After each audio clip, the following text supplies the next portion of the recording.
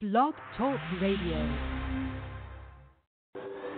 Welcome to the Paula Price Show, where you can experience scripturally organic, culturally unmodified teaching, get answers to your questions, and receive powerful prayer from your host, Dr. Paula Price, author of the Prophet's Dictionary. Tune in now and get ready for an exciting time of encouragement and transformation. Welcome your host, Dr. Paula Price.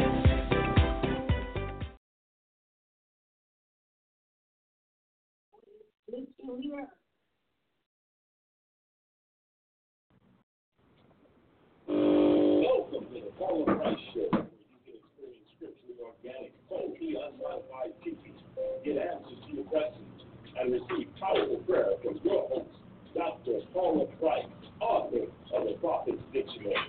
Tune in now and get ready for an exciting time of encouragement and transformation. Welcome your host, Dr. Paula Price. Yay! I am not Dr. Paula Price. I am Apostle Ashley, and welcome to this week's broadcast episode of the Jesus and Paula Show, formerly known as the Paula Price Show, formerly known as the Hour of Prayer Power, formerly not existing. And so we continue today, Dr. Price said we're going to continue with leadership. So I want to tell you right now is the time to share this broadcast with your friends. Share it with your enemies. Share it with people who you really wish to get a grip on their leadership mind. Now is the time to share. And while you are sharing, I want to share with you some very important things that are coming up right now in our organization or in 2020. Are you ready, audience? Very good. Here we go. First thing, save the date. June 17th through the 20th, 2020. Yeah, you know what it is. It is our annual Tulsa Prophetic Training Institute in Tulsa, which is why it is the Tulsa Prophetic Training Institute. Dr. Paula Price will be back with our headliner, Chief Prophet Paula Price, of course, with her. The Collins twins, Prophet Hakeem and Naeem Collins, are returning to the CPTI next year, so they will be here as well as Apostle Nona Parker and Prophet Adia Peterson, Apostle Nona is the apostle to the prophets. And Prophet Adia Peterson is also going to be teaching. And so you need to be here. We already have people calling this week to schedule their vacation dates so they could be at TPTI next year. You do not want to miss this explosion. It's already explosive. It's exploding in the spirit, and it's still 2019. Like God cares if it's 2019 or if it rolls over another 24 hours to another year. Like, okay. And so the excitement is on, so you can see that right there. Save the date, June 17th through the 20th. We will be back at the Warm Place Doubletree Hotel. And the room block is already set up. So next week we'll have confirmation on that information. But if you call now, I think if you put in Tulsa Prophetic Training Institute, if you said that name, then you'll be able to secure your room in the room block. Do it sooner than later, so we can make sure the hotel doesn't run out of rooms. They're a busy hotel, and sometimes things are beyond us and our capabilities and what we can do. So I'm already fired up and excited about that. Last year was just out of this world. I mean, out of this world. Wednesday night, we have our Price University graduation and ordination. So we have people graduating from programs as well as being ordained as prophets and being inducted as prophets in training. It's all going down here in Tulsa, Oklahoma. I don't care what anybody says about T-Town. God is on the rise, and he is moving with us. Next in the lineup is I want you all to give the gift of mentorship this Christmas. Dr. Paula Price introduces her mentorship webinars. If you are not on our mailing list, after this broadcast or now, depending on what kind of device you're on, I want you to go to drpaulaaprice.com, www.drpaulaaprice.com. And I want you to go to the contact and subscribe to her mailing list because you will stay in the know when you are on her mailing list. That's how you know what's going on. Don't, please, look, I'm leaning in. Please don't rely on social media as your primary point of contact and then being upset when you miss something. There's a lot going on. You want to sign up on our mailing list. We're sending out emails all the time about event discounts, registration deadlines, Price University information, sales that we're running, on the assessments, where Dr. Price is going to be in her travels. All of that comes through our mailing list. So go to drpaulaprice.com and sign up if you have not done so to be on our mailing list. You will be seeing emails come through about Give the Gift of Mentorship, where different mentorship webinars will be rolling out. The first one that we're rolling out will be about constructing the contemporary prophet mentorship. That's a 2-part webinar. Yes. See, the saints in the room are like,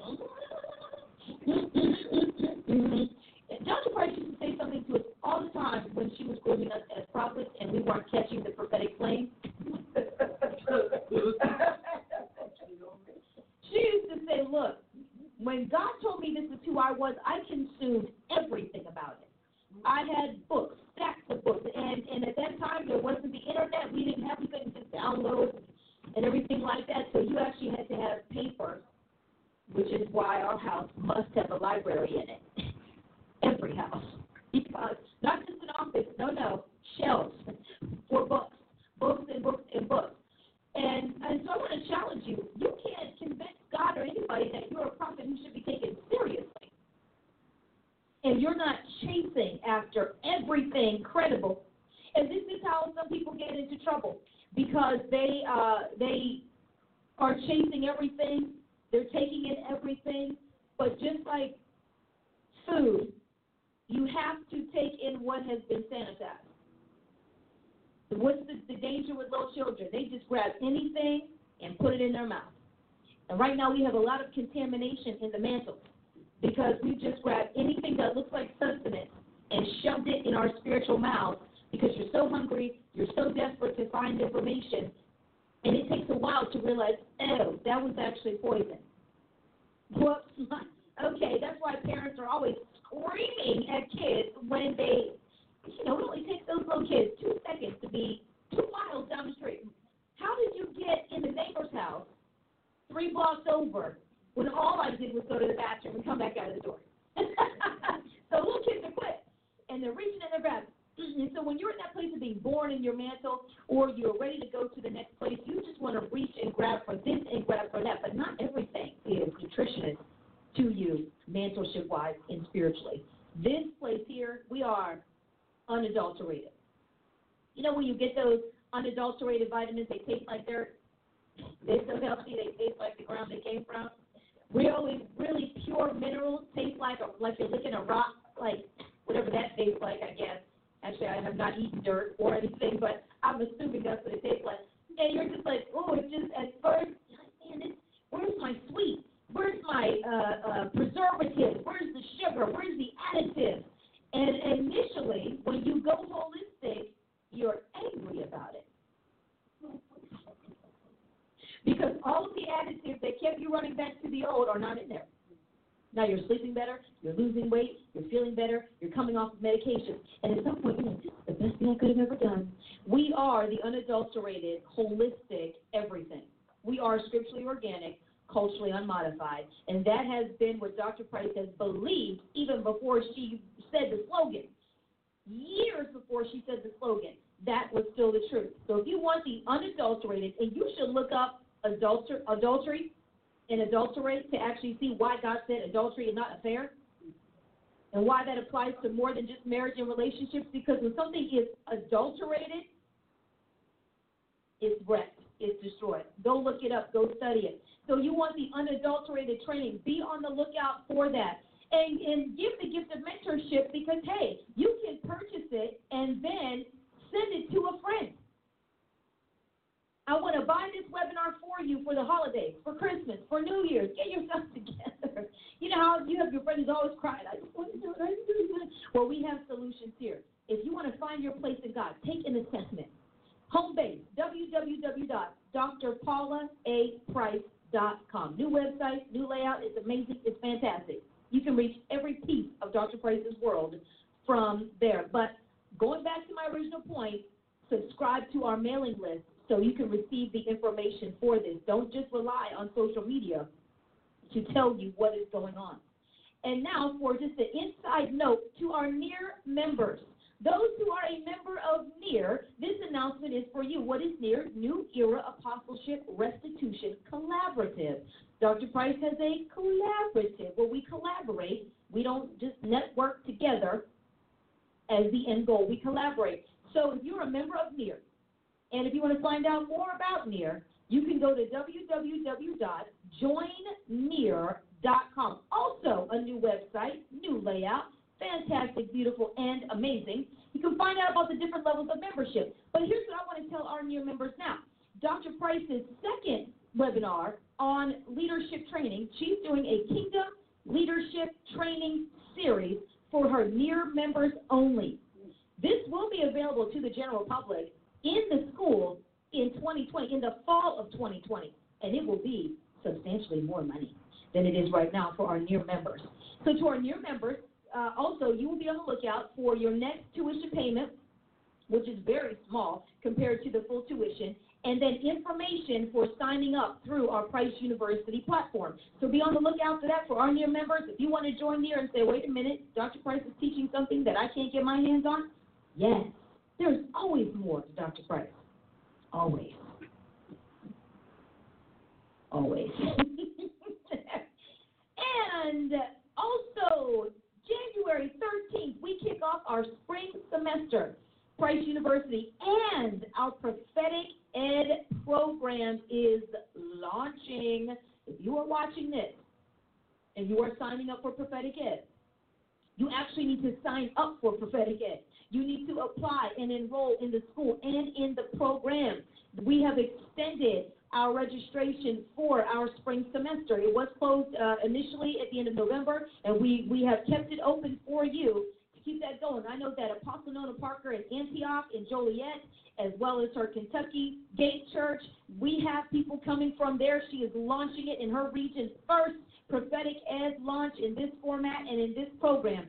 You want to reach out to us. You want to go to priceuniversity.org, or again, www.drpaulaprice.com. You can scroll down right there on the homepage, and there are beautiful options for you to connect to all of our major websites right from there. You want to do that. You don't want to miss it. Price University is expanding. We are expanding in student body. We are expanding and opening up new programs as well. We have a real estate program opening up. I mean, marketplace. We're not just talking a good talk. If you know Dr. Price at all, if you have just met her yesterday, then you understand that it is, you're doing something. She has heard from high-level executives in the kingdom and in the world. Christ kingdom, world kingdom. You get something done. You just don't say it. You are doing it. And that is where we are. We have a wasp. That is where we are right now with that. And so we're putting hands and feet to what we're doing. We are branching out. Price University is a kingdom university. Learn today, lead tomorrow. Sorry, we have a wasp flying around here right now. And that is what we teach you to do, and not just in the church, but in the different areas and spheres of the kingdom. And so we want you to stay connected with that as well. And I want to say, can I say one more thing? Okay, because this is good too. All right, she's turning on.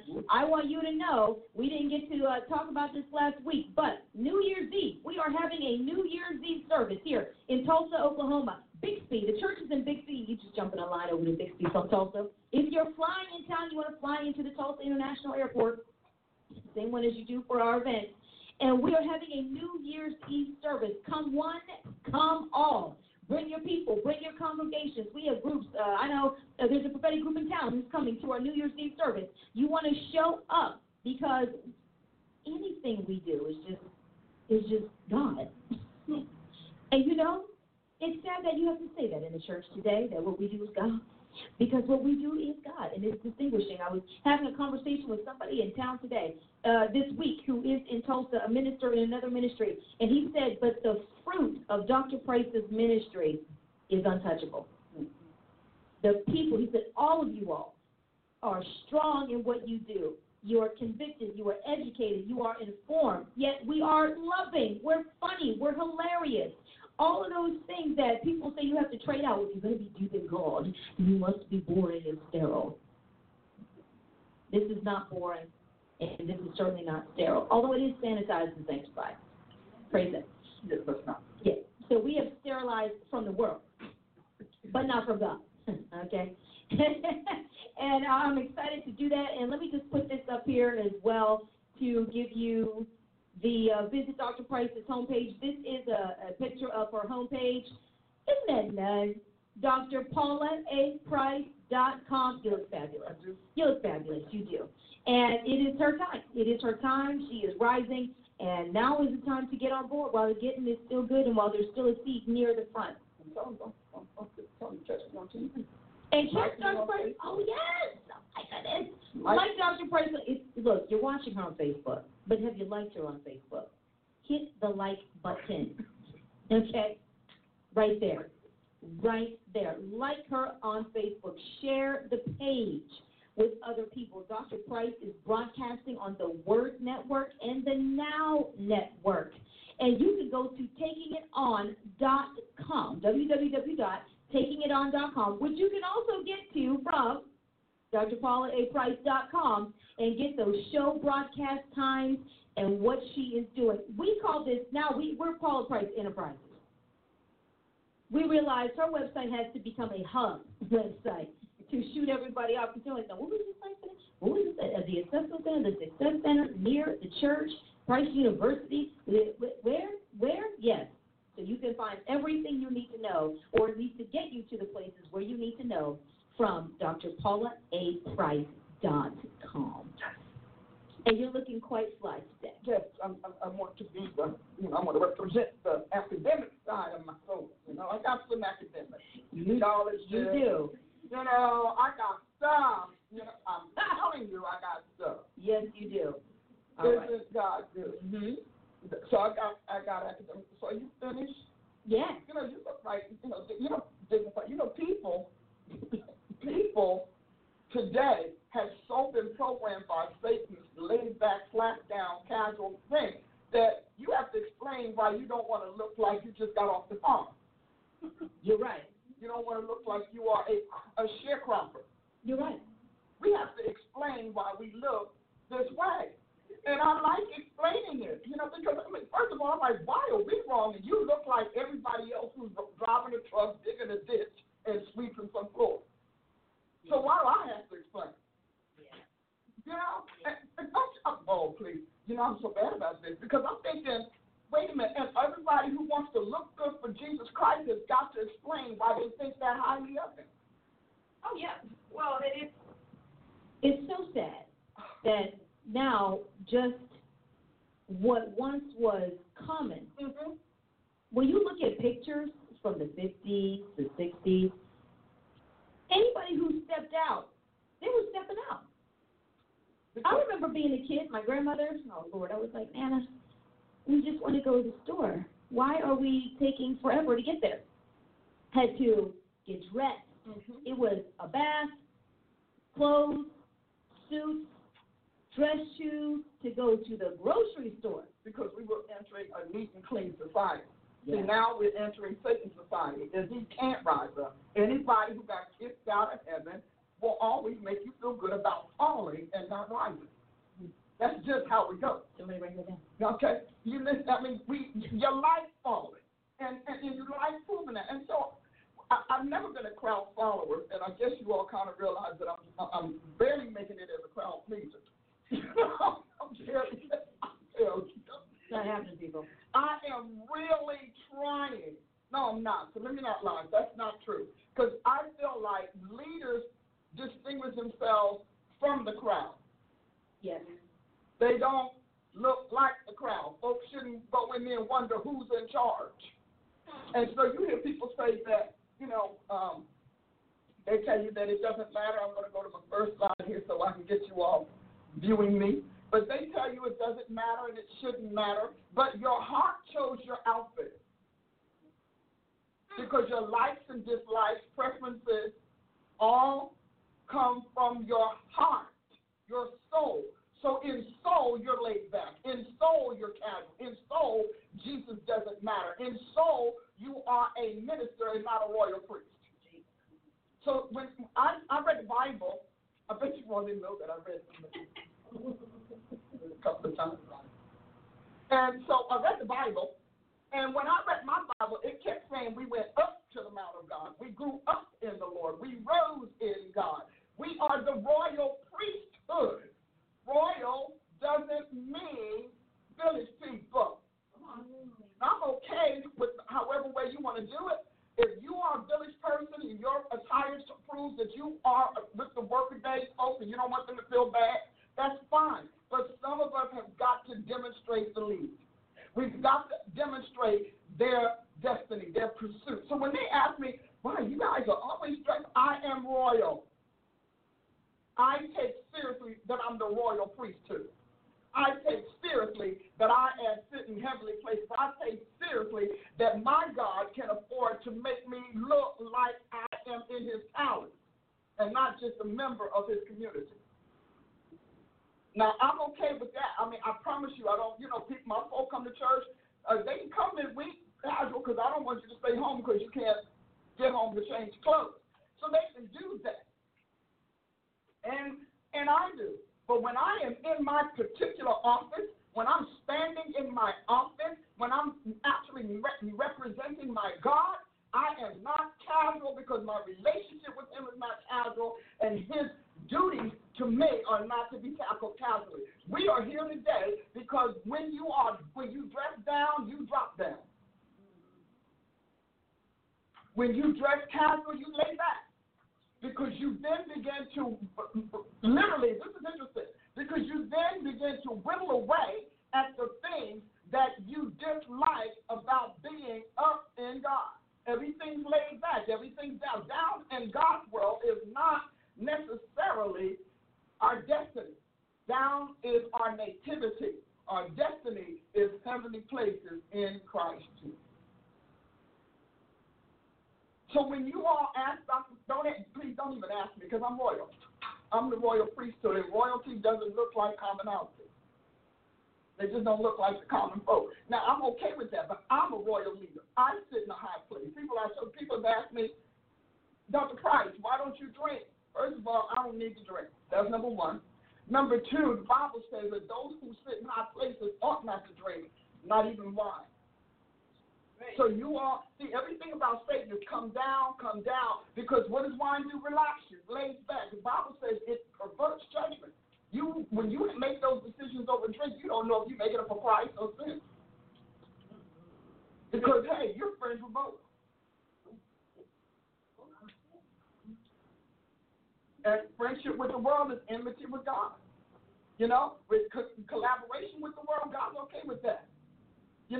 Co-venturing with the world, come on, he's okay with that. But friendship means I adopt you and you adopt me. I adapt to you and you choose whether or not you want to adapt to me. And the strongest person in the relationship chooses what's adopted and what's adapted and begin to define the expressions of that relationship.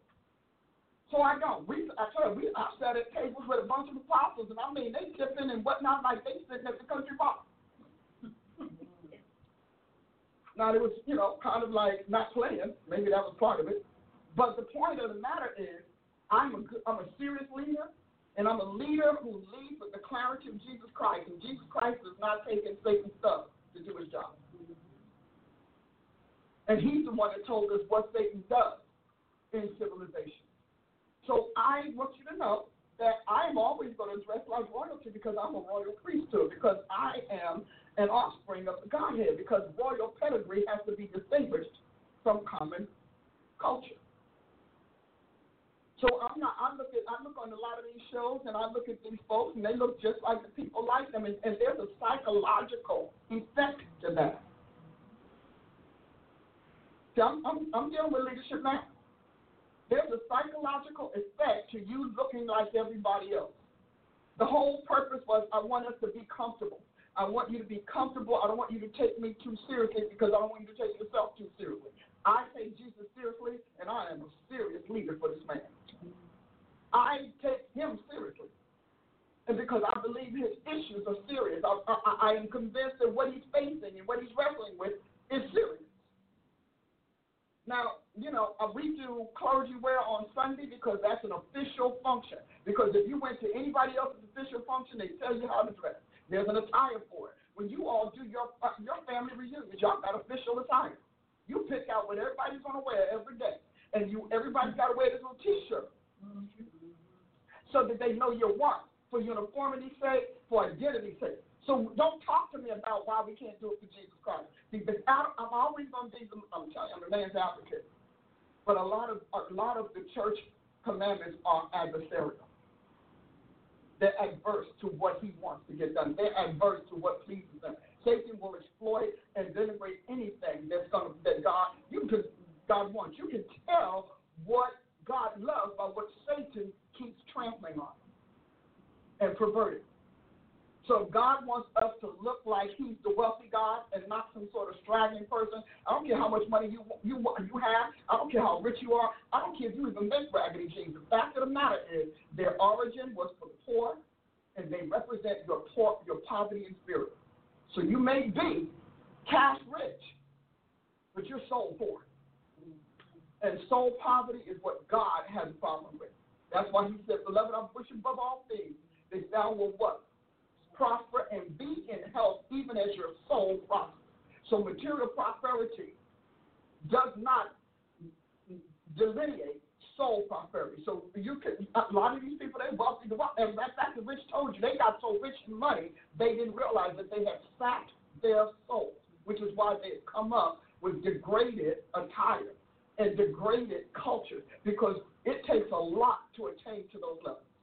And when your soul is sacked,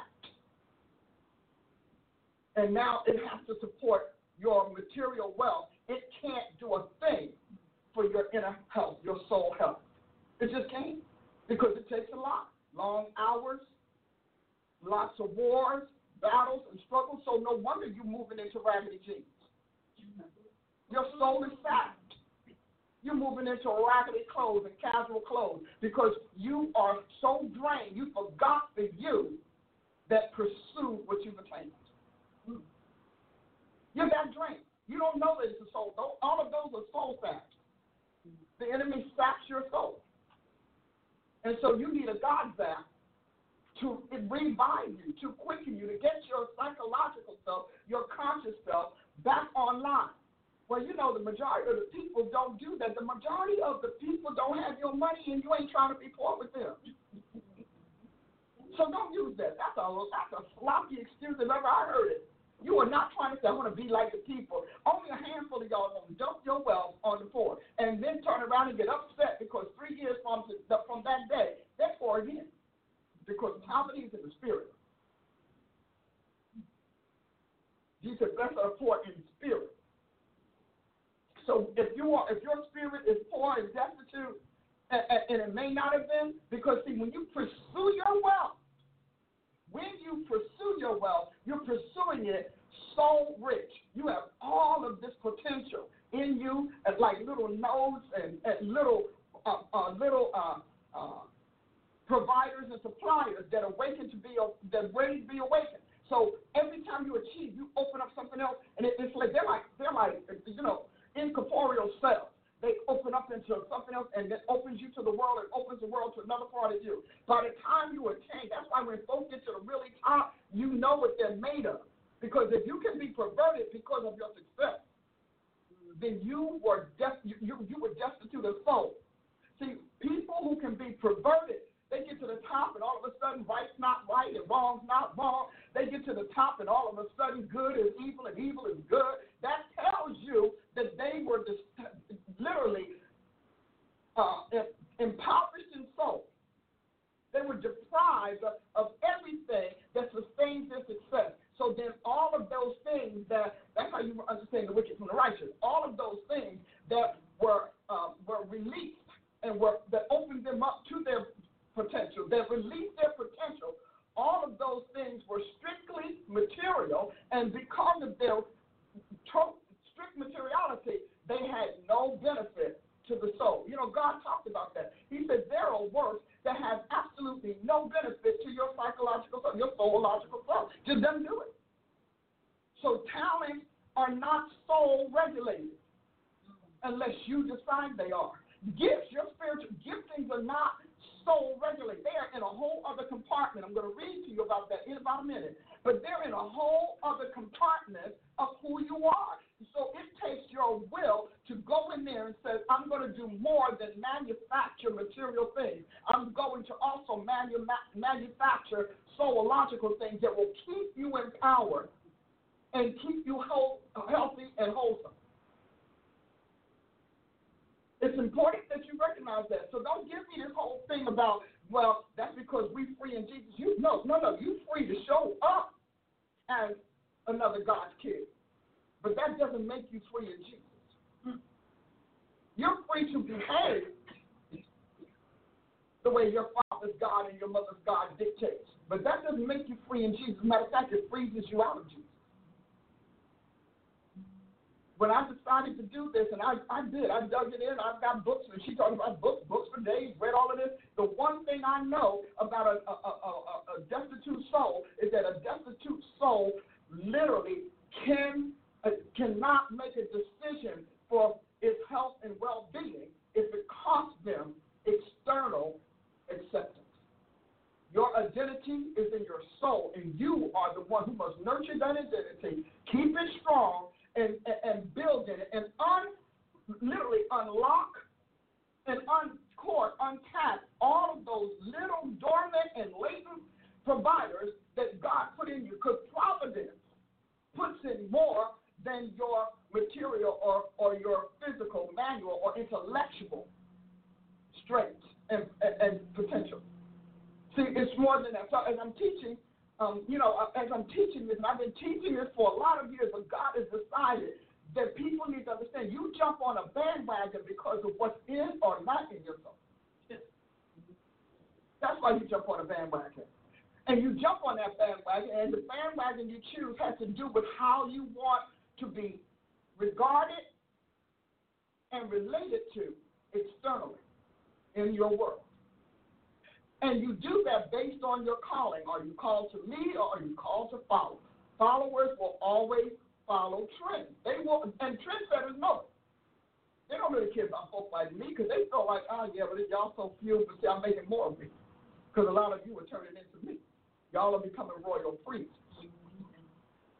and not pagan priests. Mm-hmm. See, I'm royal, and royal means the ruling caste. It means the ruling rank, those that set the rules because they reflect the rules. See, so when I don't care how you look, you reflect what you are pushing and peddling in life. So we go there, and now you go to business, whatever, and they say you wear jeans. Jeans rooted in rebellion. You understand that all of this, go to Wikipedia, tell you what jeans are.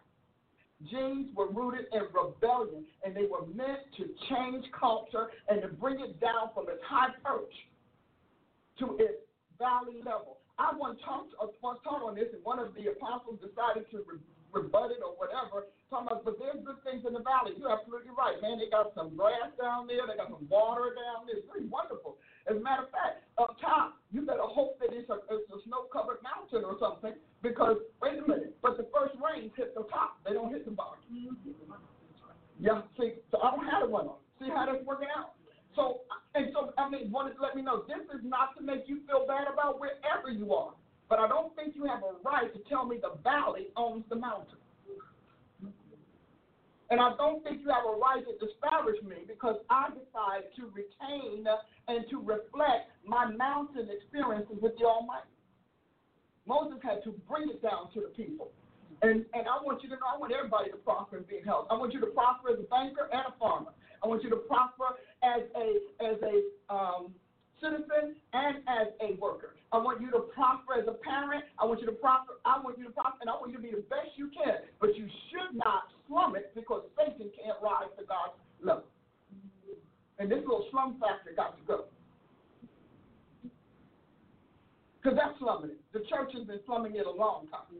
And then got to know to bash everybody who wants to dress up. I'm going to dress for Jesus. I'm dressing for the man who made it all. I'm dressing for the glory he has. I'm dressing for the power he has. I'm dressing for the weight of glory that he's entrusting to me. And I like it. I'm royal. And a woman said it to me. We were in the airport, and some prophet somewhere else said to me, boy, you sure look nice. I said, I'm regal. I got this regal thing going on. See, I'm regal. And I'm all right with that. Now, if I'm coming to your house, I'm going to put on some casual clothes, and I'm going to eat your food and have a blast. Yes, I am. If you invite me to a picnic, I'm not going to show up and enjoy, you know, sequins and all. I'm not doing that. Now, I do think the sequin thing is a little much. But that's a personal thing. That just has to do with what extreme you want to go.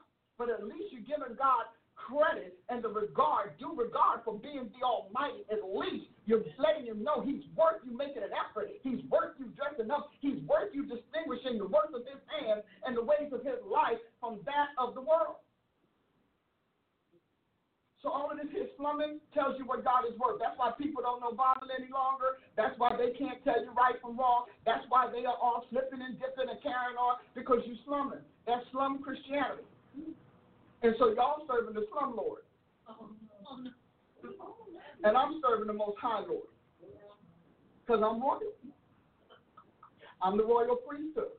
We're a nation of kings and priests. And the ones that don't want to dress up and rise to their calling usually abdicate. Well, that's what, hey, what can I say? I'm not abdicating. I'm good at this. I love being good at this. And I like dressing up. So, yes, I do. I look up. Yes, I do. I say, honey, man, what you like? He'll tell me. And if I put on something a little too risque, he'll say, you know, they're not going to read that the way you think. Because you're thinking it's liberty. But they're thinking permission. So, yeah, I'm going to look cute.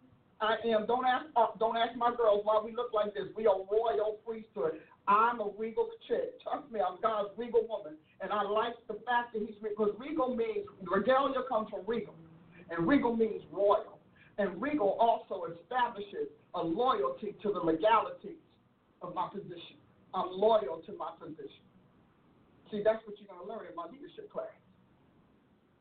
That's how it is. And when I'm done, let me tell you something. My folks show up in raggedy jeans, we're going to have a problem. I'm like, that vagabond spirit will not sit in my midst. You know they laughing because you know they got them. They got them. Yes, I know they have them. They do. They have them, and they don't want me to talk about it. But I'm like, that's a vagabond spirit. Imagine the homeless. The homeless got raggedy jeans, and you got raggedy jeans. Come on, somebody. What is the difference? Okay, I just happen to have one. How's that? Some little raggedy outfits walking around like that, and then you walk past the homeless and people want to give you money. Yes,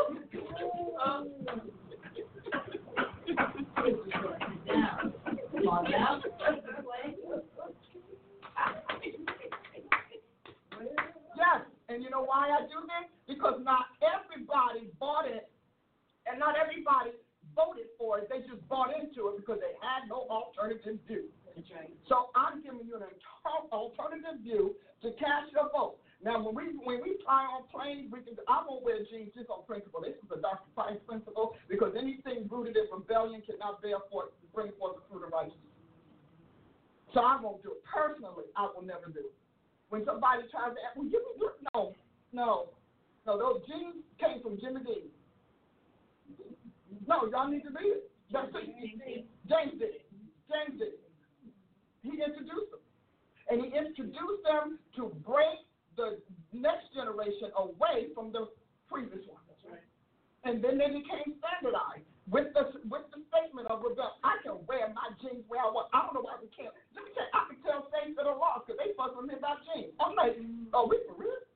Are we really fussing about blue jeans that started out as farm wear and farm uniforms? Right. Overall, are you really fighting to wear what the world is wearing when you know Jesus has condemned it? Come on, somebody. If that's your fight, you ain't ready for righteousness. Honey, my folks do it. I got family to do it. And you know what? And they keep telling me they love Jesus. He said, why call me Lord, Lord, and I do what I say? Why do you keep loving me and showing up with my enemy's clothes on? Because we preach. Priests are to dress like the God that appointed them. We're a royal priesthood.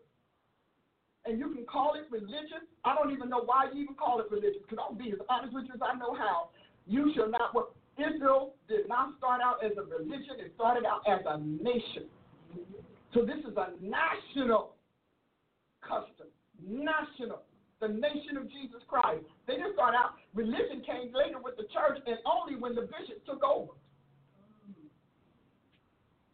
I thought y'all might like that. So I'm going to get something. Okay.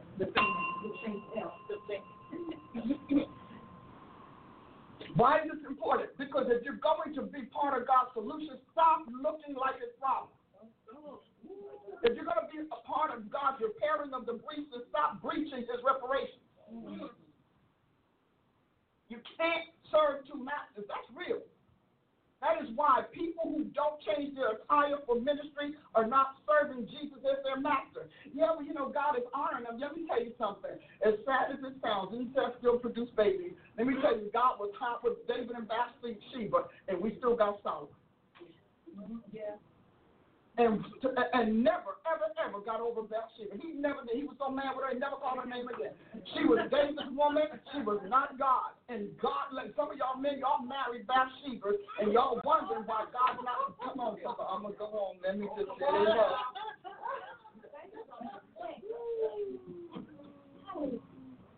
So I want to read something to you so we can introduce. I just want you to know. Now, I just want you to know that this. I want you to know what this book is. This is Now That You Are a Leader. All that I just said comes under the heading of Now That You Are a Leader. Your followers have to grow into your leadership. But if your leadership leaves them nowhere to grow, then you're not leading. You're just standing out front. You're just front running. Because when you lead, people change. When good leaders change you, if leaders represent what leaders do. Like, I never told my people that you had to do all that they do. But you know what? I taught them what it meant to be a royal priest. I taught them what it meant to represent the God of all things. The earth is the Lord. We like to say earth is the Lord's and the fullness of it. He owns the cattle on 1,000 hills. God, all the silver is His. All the gold is His. We preach that, and you look like He broke. And not only do you look like He broke, you don't even sow to Him, because your broke appearance and broke attire has broken your respect for this man. Because you got to spend money. Somebody to spend $200-300 on ripped jeans for. I watched on how it's made, and then they sit there and build machines to tear up jeans to make life's wear and tear popular and fashionable.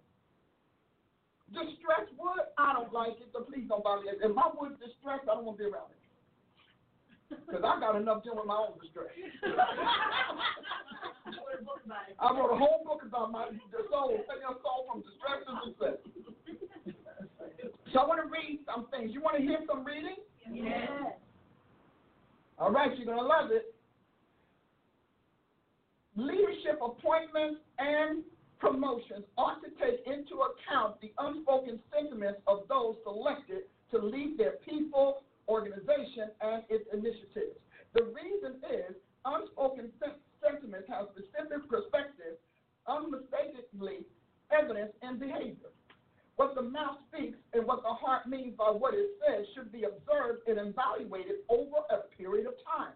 How people think may be determined by their words. How they feel cannot be determined. It must be detected by some circuitous or clever means, because people do more of what they feel than what they say. Analyzing their proclivities requires surveying their patterns and their effects on others. Patterns take time to establish themselves, making this recommendation a good case for pre-appointment and pre-promotion training as well, for extensive trial periods after installation to observe how promotions affect new leaders and how those they touch respond, or react to them. Isn't that good? In effect, emotions serve human beings somewhat like transportation vehicles. They power up the affections and transform them into sentiments regarding issues and situations that are summoning them. Emotional sentiments are what leaders bring to their position. That is why people come into leadership and the first thing they want to do is be themselves. And then pass that self on to those they lead.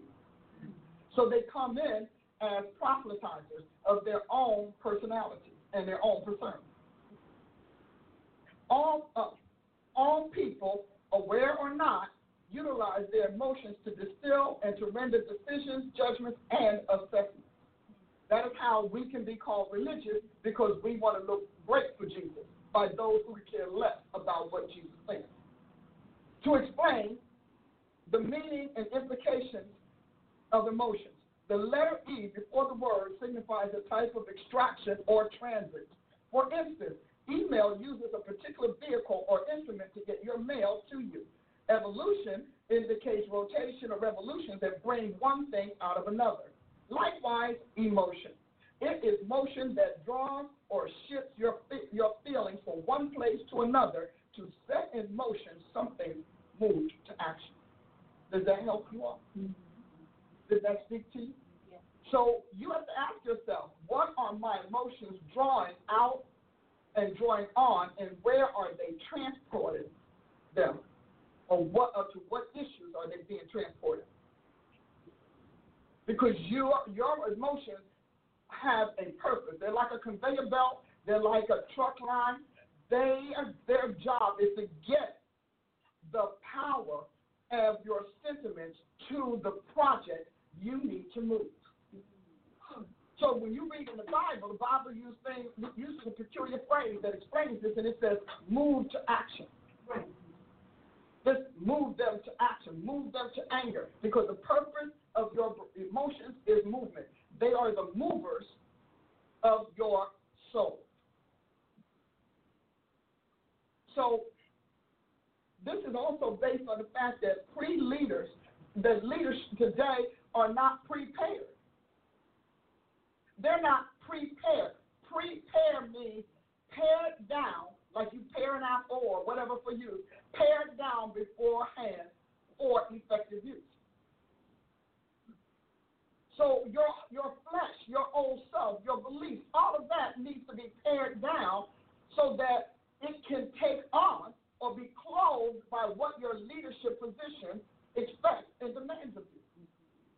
And it has to happen psychologically, because if it doesn't happen in the soul, what is transmitted to your mind will be tainted by what is coming into your mind through your intelligence from education and training.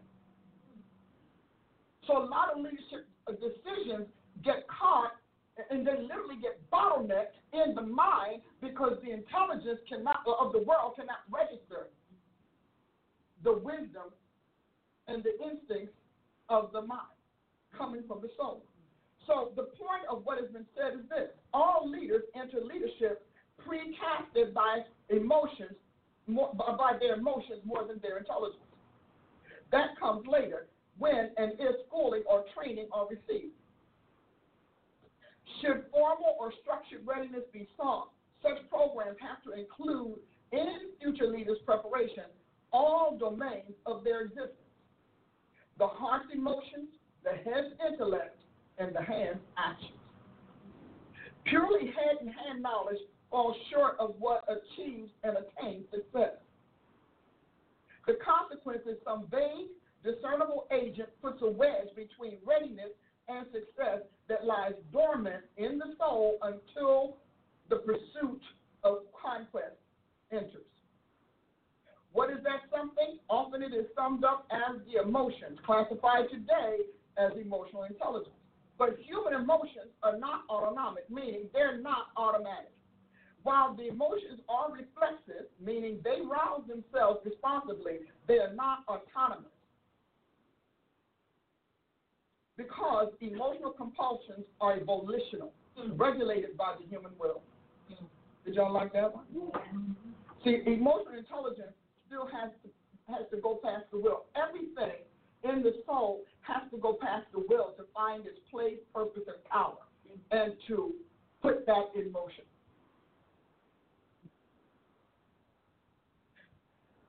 Emotions may stir themselves when affected, but they cannot assert or deploy themselves at random. Emotions, for sure, are potent, but they are not overpowering without permission. Often, subconscious permission tied to predetermined resolves or experience. When emotions actuate, it is because and how they are primed to do so. They are spurred by pre-coded releases and restraints. Factors such as those just discussed formulate how people think about others and themselves. So we're going to talk about self-perceived identity. How people think about themselves within defines their identity and sculpts their sense of being. Deeply buried perspectives carve the self-image laying at the foundation of their existence. At times, astute souls sense this, but feel powerless to do anything about it. Others recognize it and stumble upon its advantage from time to time. The keener ones utilize it, somehow discovering how what they live can be useful to them in life for good or evil, to succeed or fail. Refusing to succumb to life's tears and snares, the last group devises ways to profit from what happened and happens to them, adding value to their survival and its factor and their success. They turn their wars to win, their scars to stars. Sorrow is not nurtured, bemoaned, or celebrated. It is scrubbed for its wisdom and warnings, and its effect cast away. Nothing is lost with the group that decides to extract potential from their persecution. Know what they live made them drive to succeed, motivated by numerous goals and objectives. Is that speaking to you? See, Christians are taught to whine and bemoan their experience. Their testimonies are mostly sorrowful. And the reason for their failures and stagnation, all about what hurt them, what wounded them, what tore them up. Not about the fact that they survived and that they literally added to their archive of solutions and their archive of strategies and tactics to use their survival to make life work for them. We are taught as Christians, and many sermons carry this message. We can talk about the feel-good messages. Well, you just need to stand on the word. What word? Where should I stand? I'm withstanding, but where should I stand? Well, you just need to just, chant this truth. We wonder how yoga got into church because of that chanting that we were taught in the 80s and 90s. I believe I'm good. I believe that.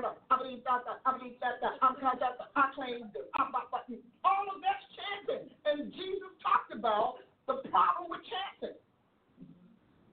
He said it's vain repetition. Vain means it has no productive value. So now, people that spirit that came in looking like a Christian and looking like Christian wisdom and Christian strategy has now thrown off his garments, and he's like, oh, by the way, I was always yoga. I just put on clothes you wear.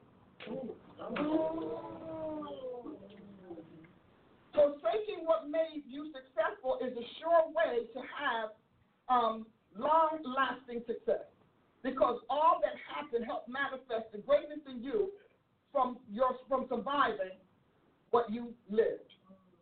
Isn't that something? You are who you are today because by what you survived, not what tried to take you out. Oh, they're going to get that. You're going to get that.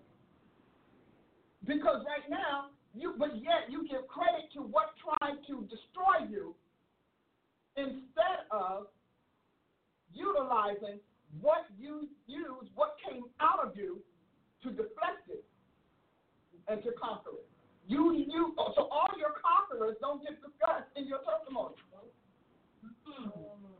And if they're not there, then people don't have a reason to ask you how you did it.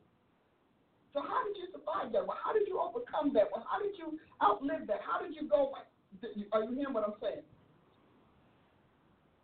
Because you have got to stop making the world think Christianity is so painful and so disgusting and so terrible and all of that. I talked to a major, the CEO of a major marketing firm here in town, and so he has these commercials on the air, and they really are good commercials. And it's about a normally very sad, very tragic state of existence. So he asked me, he said, so did you notice that I do different commercials? Fortunately, I did have seen a couple. And I said, well, yeah, I did. He said, what did you think about it? I said, they give hope. I said, one of the things that makes people stop wanting to sow to various charities is because they never seem to get better. Like, the kids are always laying in bed, all right? The families are always disturbed. So we don't see them getting an education. We don't see how they're going to make it in life. We don't see anything. So I do like your approach because it tells me that my money is making a difference. Because otherwise you just want me to listen to your word. We're making a difference. Feeding and keeping folk alive is one thing. So I've watched since that time. This was years back, but I watch and when I look at them, they're bright. The colors are bright. The outfits, and they're showing how they are turning their handicaps into utility. See, that to me, and I applaud that company. I really do, because that's one of the best things. I said, wow, because now when I look on there and they say, help us today, you're not saying, okay, so another year of how sad it is, how bad it is, and I'll never be glad because of how bad it is. I look at these kids now, and I'm like, whoa, look at that. And they're telling me the kids they're being trained as little actors, little promoters in Canada. Powerful, powerful stuff. That's what moves people.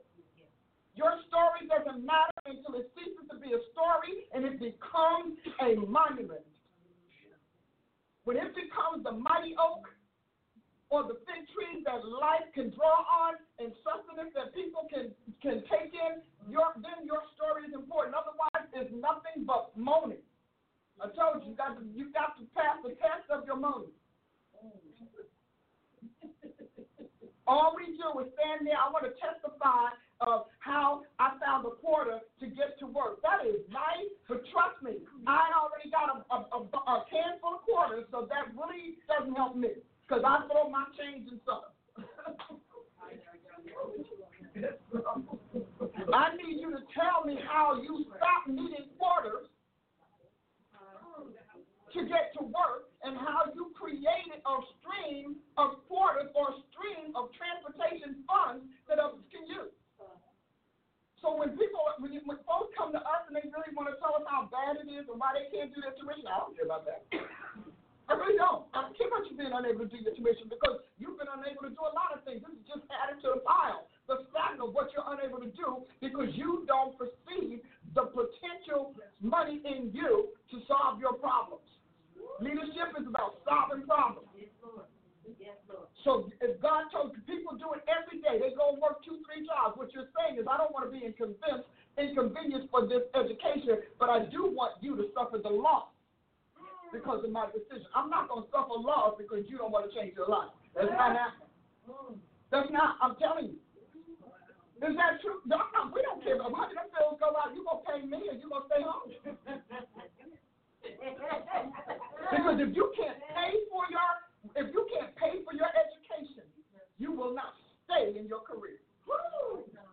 Because all that's built in you, all that comes from you fighting the odds and beating the odds, that is a record that nobody can take from you. I like the word record, record, C-O-R-D. It's a lasting cord of information and recall that nobody can take from you. When you fight for that car, nobody can tell you that you've never accomplished anything. Me making you pay tuition may be the first thing you accomplish in your So don't write me letters about we need a free ride. No, the freedom train is over. Black folk haven't needed the freedom train for a long time. Ellis Allen took the freedom train from the Europeans. We all are in here to make it happen.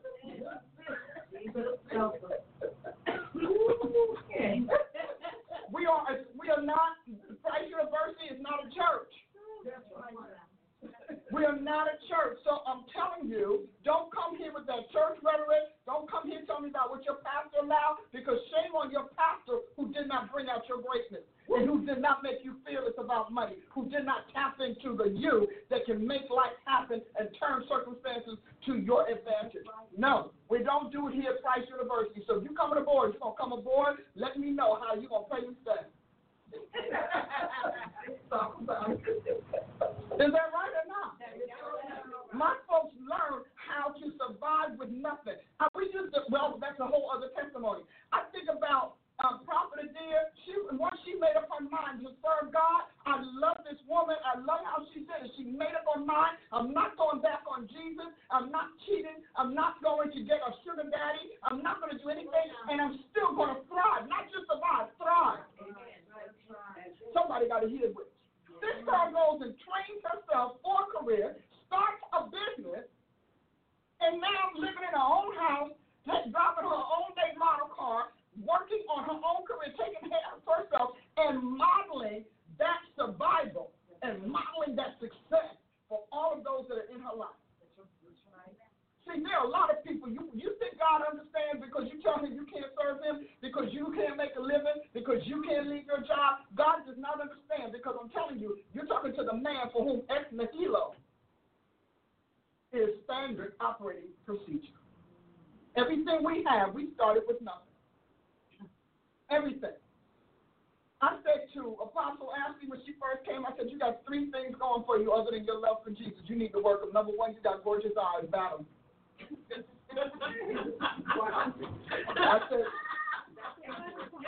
I said, number 2, you got an amazing smile. Flash it.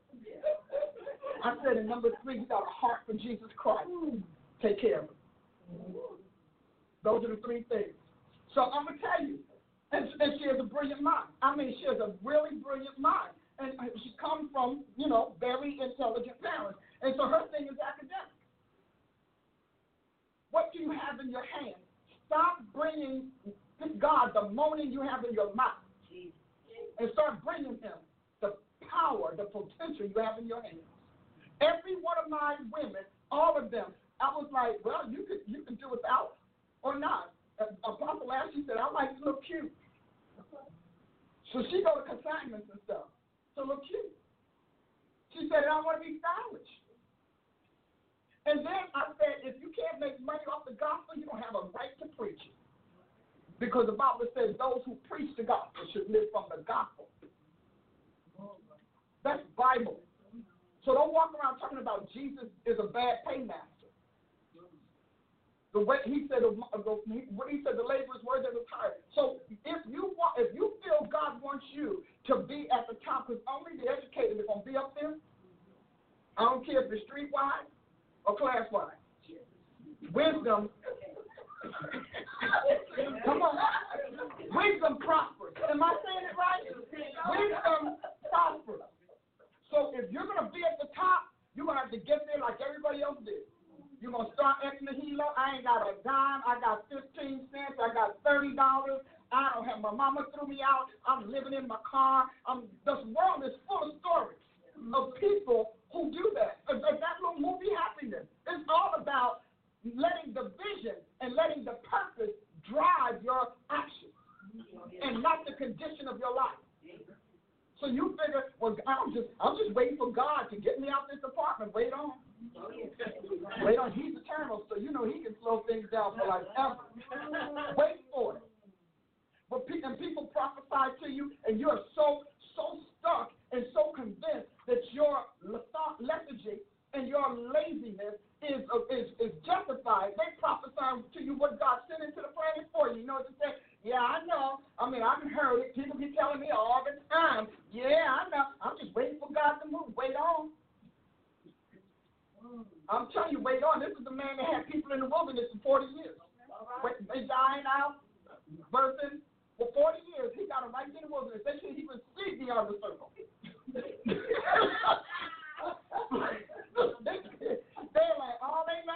in this wilderness and we curse this mountain. This is the same man. This is the same man that lets things stay dormant until it gets tired of being dormant. So don't think that because you're saying you're blaming God and you're criticizing him and he knows I love him and I threw money at him and I threw some oil at him and slammed some water in his wet face. You think God is impressed? He is not. God is a fruit man.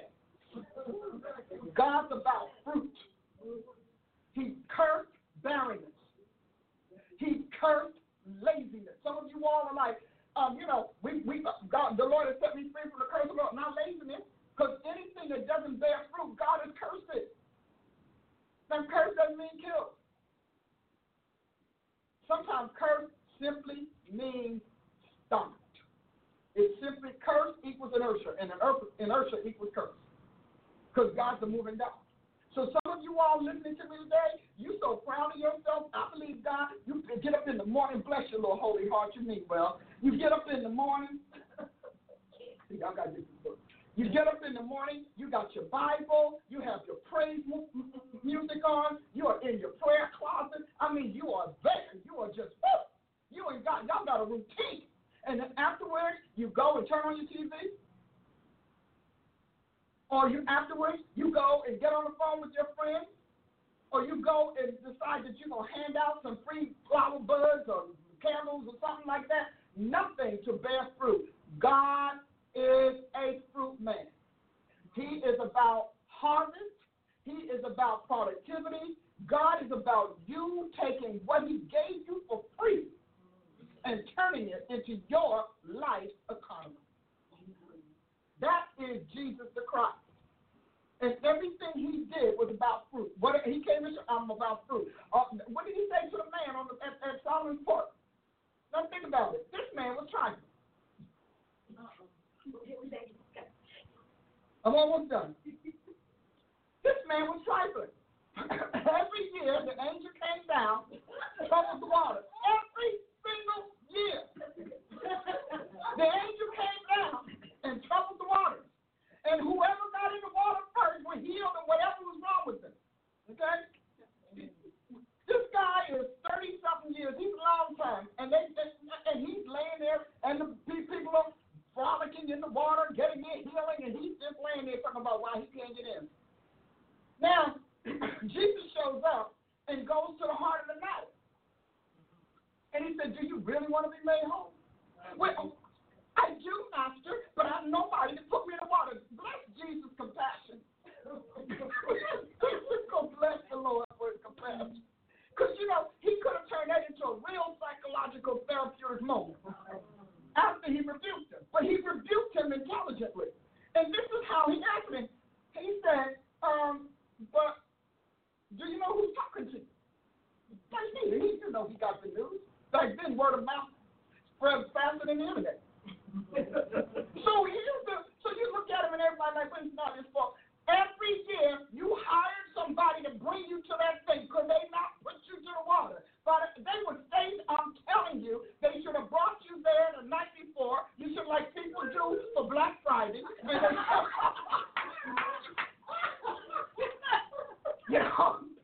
Black Friday. Okay? They act like they're going on a picnic. They got the chair, they got the blanket, they got the basket of food, they got all the little comfort, and they're sitting there waiting to be the first in the store. That's right. And so every year you manage to get somebody to bring you to the porch, and then you turn around and they lay you right where everybody can step on you and step over you. If whoever you got to bring you there could have thrown you in that water, you should have been first. That's what Jesus' attitude was, son. You really should have been first a long time ago. Okay, but that's saints. Saints are caught up in the experience of their condition and its impediments. And so once you accept something as an immovable or irresolvable condition, you never view it the same way again. You just never do. Somebody has to come from the outside, like a Jesus, and say, do you really want a job? Do you really want to have a house? Do you really want to stop being poor? Do you really want to rule the world? Do you really want to be on top? I mean, is that what you really want, or is that what you fantasize? To soothe your disappointment and your depression over your state of existence. First of all, he's like, now you heard about me. Y'all, he said, I'm talking to you. Are you kidding me? So a lot of you all don't want to change because there's a psychological or family or emotional payoff for you to stay in your condition. Something is paying you to give up on life. So you have to find out who is your paymaster, because something is paying you to give up on your life. Somebody has bought your hope and put it in a vault. Somebody has bought your faith and stashed it in the bottom drawer. Somebody has bought your motivation, bought your belief, bought your enthusiasm. I can tell by people's voice, the tone they use when they start telling me their trouble. I'm like, I ain't wasting time with you. Listen, you can't even cheer up.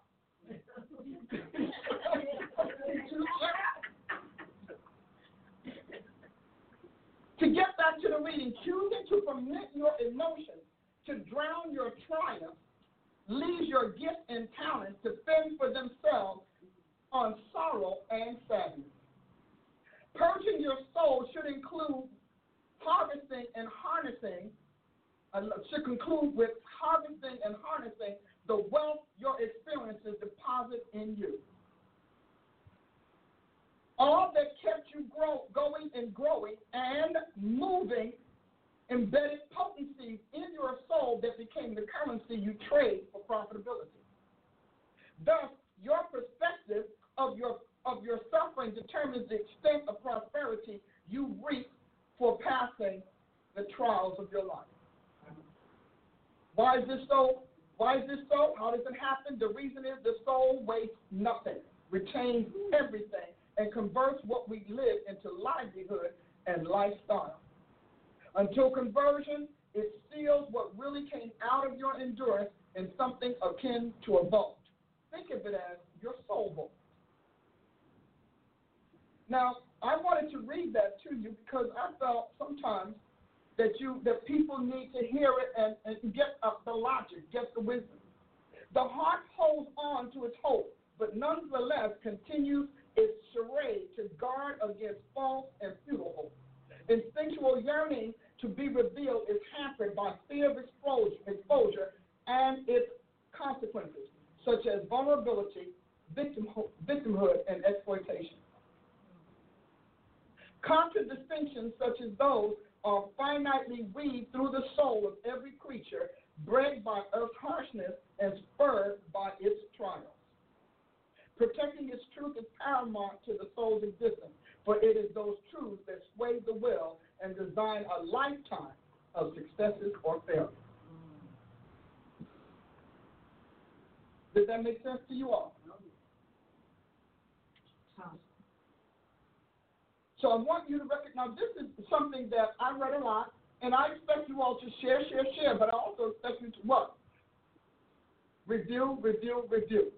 Replay it, because there's a lot there. I've given you that. That's a lot that I gave you. So when it comes time to sow, you need to remember, you need to sow to your soul health, because I just gave a lot of you an opportunity to get free.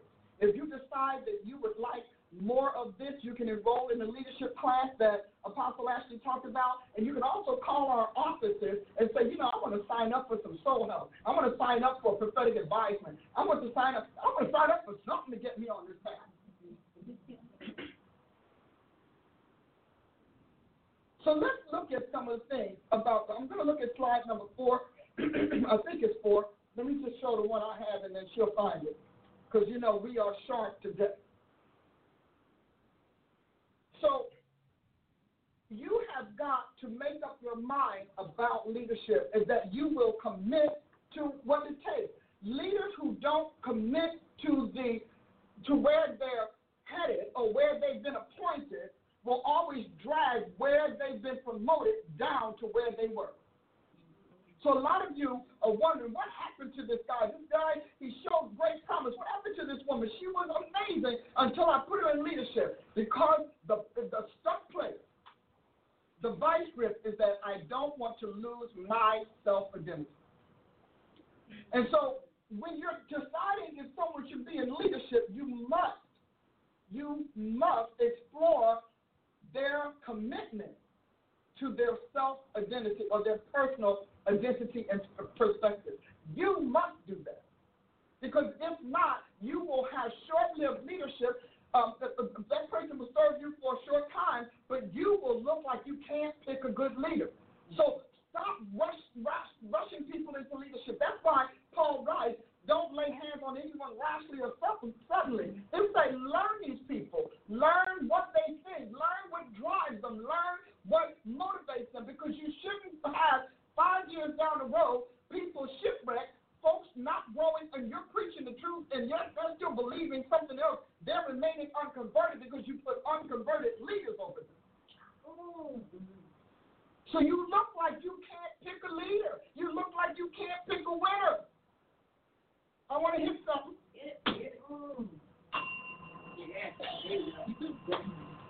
Because many of you, your people left your church not because they had a problem with you. They had a problem with your leadership choices. They had a problem with your inability to discern what is good for them, what's good for your sheep, what's good for your body, because you put people in power because they were your friends, because they went out to dinner with you all the time. You put them in power because they were a good shoulder to cry on, and so you wanted to make sure that they got rewarded for tolerating you or praying for you. And you need to recognize those are poor reasons to put leaders over your people, even though they are mighty reasons to make a person your friend or confidant.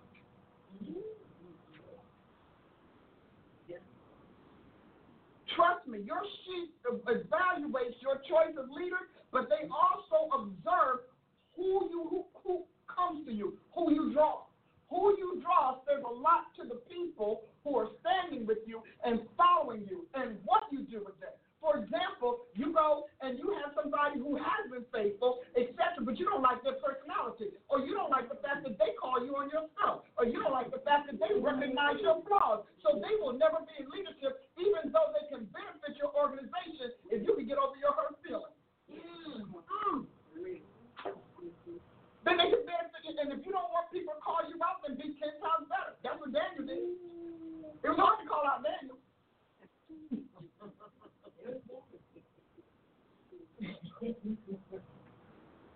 And then when you put a person in leadership, don't make it permanent in the beginning. Just give them time to grow, to adapt to it. And do they show signs of adaptation? When they're corrected, do they immediately implement that correction or balk at it? And dig in their heels and let them know leadership won't change them.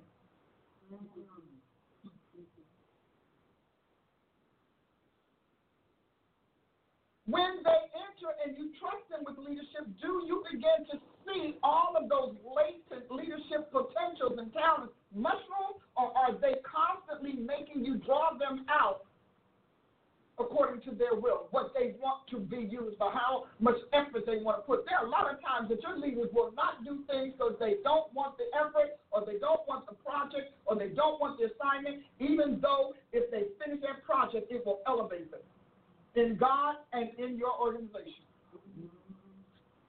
Because the church has been taught not to strive for God. His yoke is easy. His burden is light. Why am I doing this? Because your yoke ain't supposed to be easy. You are yoked to what must happen, not to all of your finished achievements.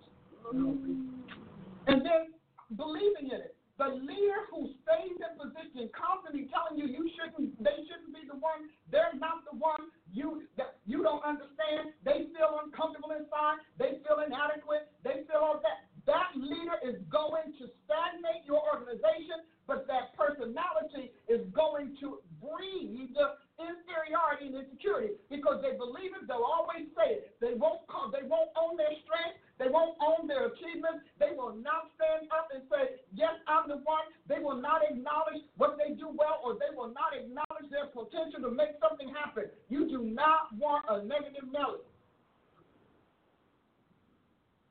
in your organization, because private conversations with them, between them and your staff, will demotivate your people. Now, I don't need you being an egomaniac. I don't need you being arrogant, but a lot of what we call arrogance is really acknowledgement and ownership. Like, I'm good at what I do. Now, I'm not good at what I do because I just woke up one day and said, hey, Paula, you're the grandest. I'm good at what I do because I acknowledge what God made of me. I acknowledge my ability to hear him and produce his end results. So I'm really good at it. And why did I start doing that? Because I was the one, I wanted to be coy. I wanted to be humble. Let me tell you something. When you go to war, I'm going to need you to be a warrior and not a devotee. I'm going to need you to understand that you better dig deep and pull up all of your abilities and all of your resources and all of your experience to make the thing happen. I'm telling you, you be shy at home. Be shy at the dinner table. Be shy on your date. Be shy with your mate. Don't be shy in my business. Because we need courageous. Everybody that God used had to be courageous. And if they had no courage, he fed them with courage. Okay, and then be faithful to those trusting you to lead. Don't get so wrapped up and so cocky about what you bring to your leadership position that you forget they put you in power. Because I want you to understand, you are joining something that's already strong and working. So don't get it in your mind that they can't do without you. Because the funny thing about people, that's a challenge that all leaders will eventually take, even if it takes them years. They will wish for your failure. They will wish for you to give them an opportunity to get rid of you. I don't care how great you deposit. And when you hit that vulnerable moment, they will seize it right away to remove you. So this is what I call the soul leadership puzzle. The point is to help you break the seal on what makes you a leader and discover the level and how to discover the level and type of leader you are constructed by God to be. That information goes into your personal leadership style, the blend of attributes and aptitudes that make you unique as a leader. I'm going to go to the next one, and that's going to end it for today, and then you'll have to go online and just enroll. How about that? Because one thing I'm sure of, I don't have to worry about whether or not people are going to act on this material and enroll, because the great will act, and the mediocre and inferior will react. And that's just the way it is. So when people, because people like to let us know that, they see it differently, or I'm going to this school, or I'm going to that ministry and all of that. And somehow or another, they want you to feel inferior by their assessment of you. And I just want you to understand, I didn't get this from you, so I don't measure it for you. If we are what you want, welcome aboard. Come, join. If we are what God is calling. Great leaders do not look for less development. They're not looking for the day that they don't ever have to be developing. They are lifelong learners and lifelong doers. A powerful leader is, I listen to my leaders. I promise you I do. I listen to them.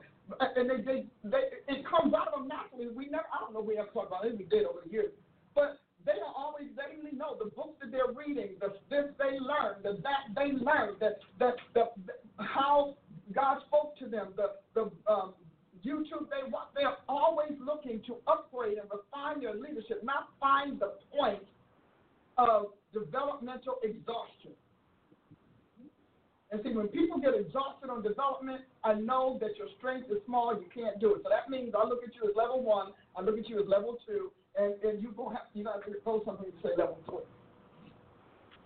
Because if you are always exhausted by your development, then that means you're also destitute of potential to pass on to your people. So your cat becomes their lack. So let's go on. So what you see there on the screen is what I call the leader's soul. Number one, learning and leading go hand in glove, because there are always new situations that's going to make you have to learn new ways, new methods, and new answers to them. Then you see a skill there. You have to be able to determine who is the novice or the beginner in your organization and who's the expert. And you want to make sure that of anybody in your leadership spectrum who wants to be an expert has an opportunity to do it, but can recognize the traits and the quality of expertise. The church gets wowed by information and call it expertise. I was like, what? We get wowed by what we haven't heard. Wow, I haven't heard that before ever. Well, you probably have been developmentally exhausted, meaning you stop searching, you stop looking, you stop trying to outdo your last personal best. They ask me, Price, how do you do? I'm always trying to outdo my last personal best. Why? Because if I'm not dying today, then I ought not to decide to stagnate for the rest of my life. I'm just not doing it. If I'm going to live for 25, 30 more years, then I'm going to leave here a brilliant person, and I might fit in with the civilization of God. And then we have skills. Skills, as you can see, that's a step-by-step process. It's not a lateral thing. I believe that I can do so, I believe and I receive and I think. So as I think, so I am, but what I can do it. The body is manual, and it is motorized by what you train it to do. So they have this thing in Bloom's taxonomy talking about the psychomotor, how your mind trains your muscles to be excellent is a process. But muscular training, mental training, soul-logical training, emotional training, all of that goes into skills. Because if not, you can do it once and can't repeat it. Skills are what you do without thinking once you've learned them and practice them. Eventually, skills become instinctual and not just intelligence and not just imitating. And then we have the cogs and the wheels there. We got solution. You need to know the inner workings of leadership. That's what training is. You put people in position, and they don't have a clue why you did it. They just know that they helped you out on some critical project, and you were so grateful, you promoted them. Who wants to do that? That might be the only help they give you. But now they're in power over your people, and they have total access to your organization's resources. And all they did was one thing. It's kind of like the kid that has one song in them. That song rocks the world, but they don't have another song. And then, of course, you see the other is to oversee all of the elements of leadership, work, clouds. These are all wonderful things. I did not create them, so do not say that you got them. No, I didn't. I compiled and composed. And then the keys to the leadership. But then we got something called best practices. Church leaders need that. Of the church people's practice of their leadership is literally appalling. Because if you think leadership is bossing, you're not a leader. You're an abuser. If you think leadership is passing off your duties, your disdain duties to other people, to those under you, it's because they're your grunts, then you're not a leader. You're an autocrat. You're an oppressor. Because leadership is not only collaborative, it's nurturing. Because the more you nurture your people to excellence, the more they offload you so you can go on to your next level. See, I couldn't go on to my next level until I reproduced my staff to a point that they can now take the lead. See, your people have got to be trained with the vision of taking the lead in that little area, that department, that task, whatever it is. But if it's all about you being a shining star, you're not a leader, you're a celebrity. And probably a fallen star at that. Because you're outshining your people does not make you look great. Just like being wealthy is a wonderful thing, but making others wealthy, that now you're no longer an achiever. You are a multiplier. And you're changing lives. People's lives should get better being under your leadership, not worse. When they get to the point that they're like, oh, God, I don't want to get out of bed, I don't want to go to work, that's a problem. And then rules and regulations. The whole purpose of leadership in the broadest sense of the context is that what keeps and sustains your organization is upheld, and that everybody, the entire population, the entire community attached to it understands this is what keeps us thriving, this is what keeps us going forward, this is what makes us great, this is what deteriorates us, this is what causes us loss, this is what sets us back. Leaders have got to know that, and you should include something like that in your training instead of teaching people rules are made to be broken. Broken rules make broken institutions.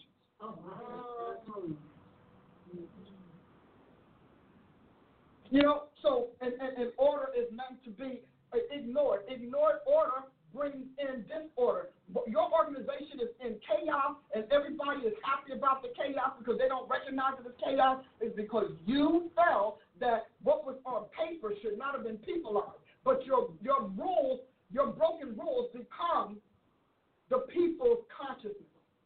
And they then don't care about your vision, and they don't care about your order, and they don't care about what God gave you to do, and they don't care about how excellent your organization is. What they care about is getting their piece of the pie.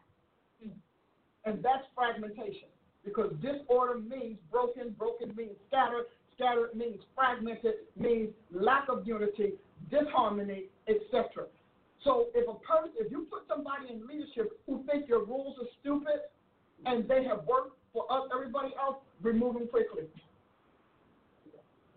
Remove them very fast, because that's pernicious. That infection will breathe through, because over the lunch table they'll be sharing their little discordant experiences and feelings.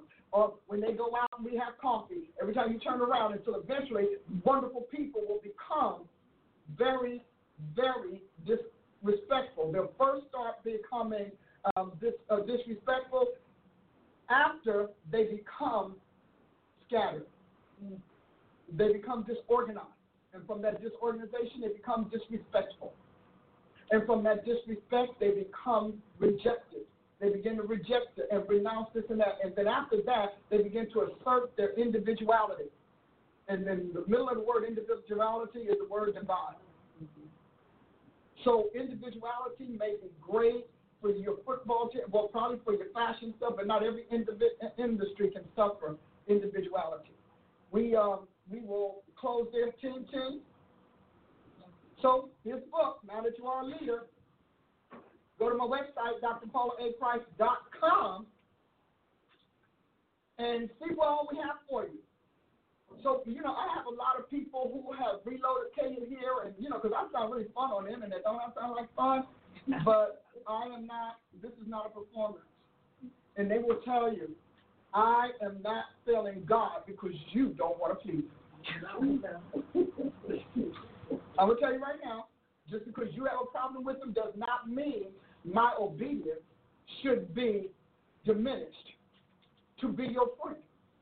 So I'm very serious about it. I'm not failing God because you're like, people talking about, I just don't believe that. What do I care? We've made people's disbelief and unbelief almost ceremonial. Yes. We do homage to it. Well, so-and-so said he disagreed with you, but that's fine. That's why he has his own brain and he doesn't have mine. That's why he has his own heart and he doesn't have mine.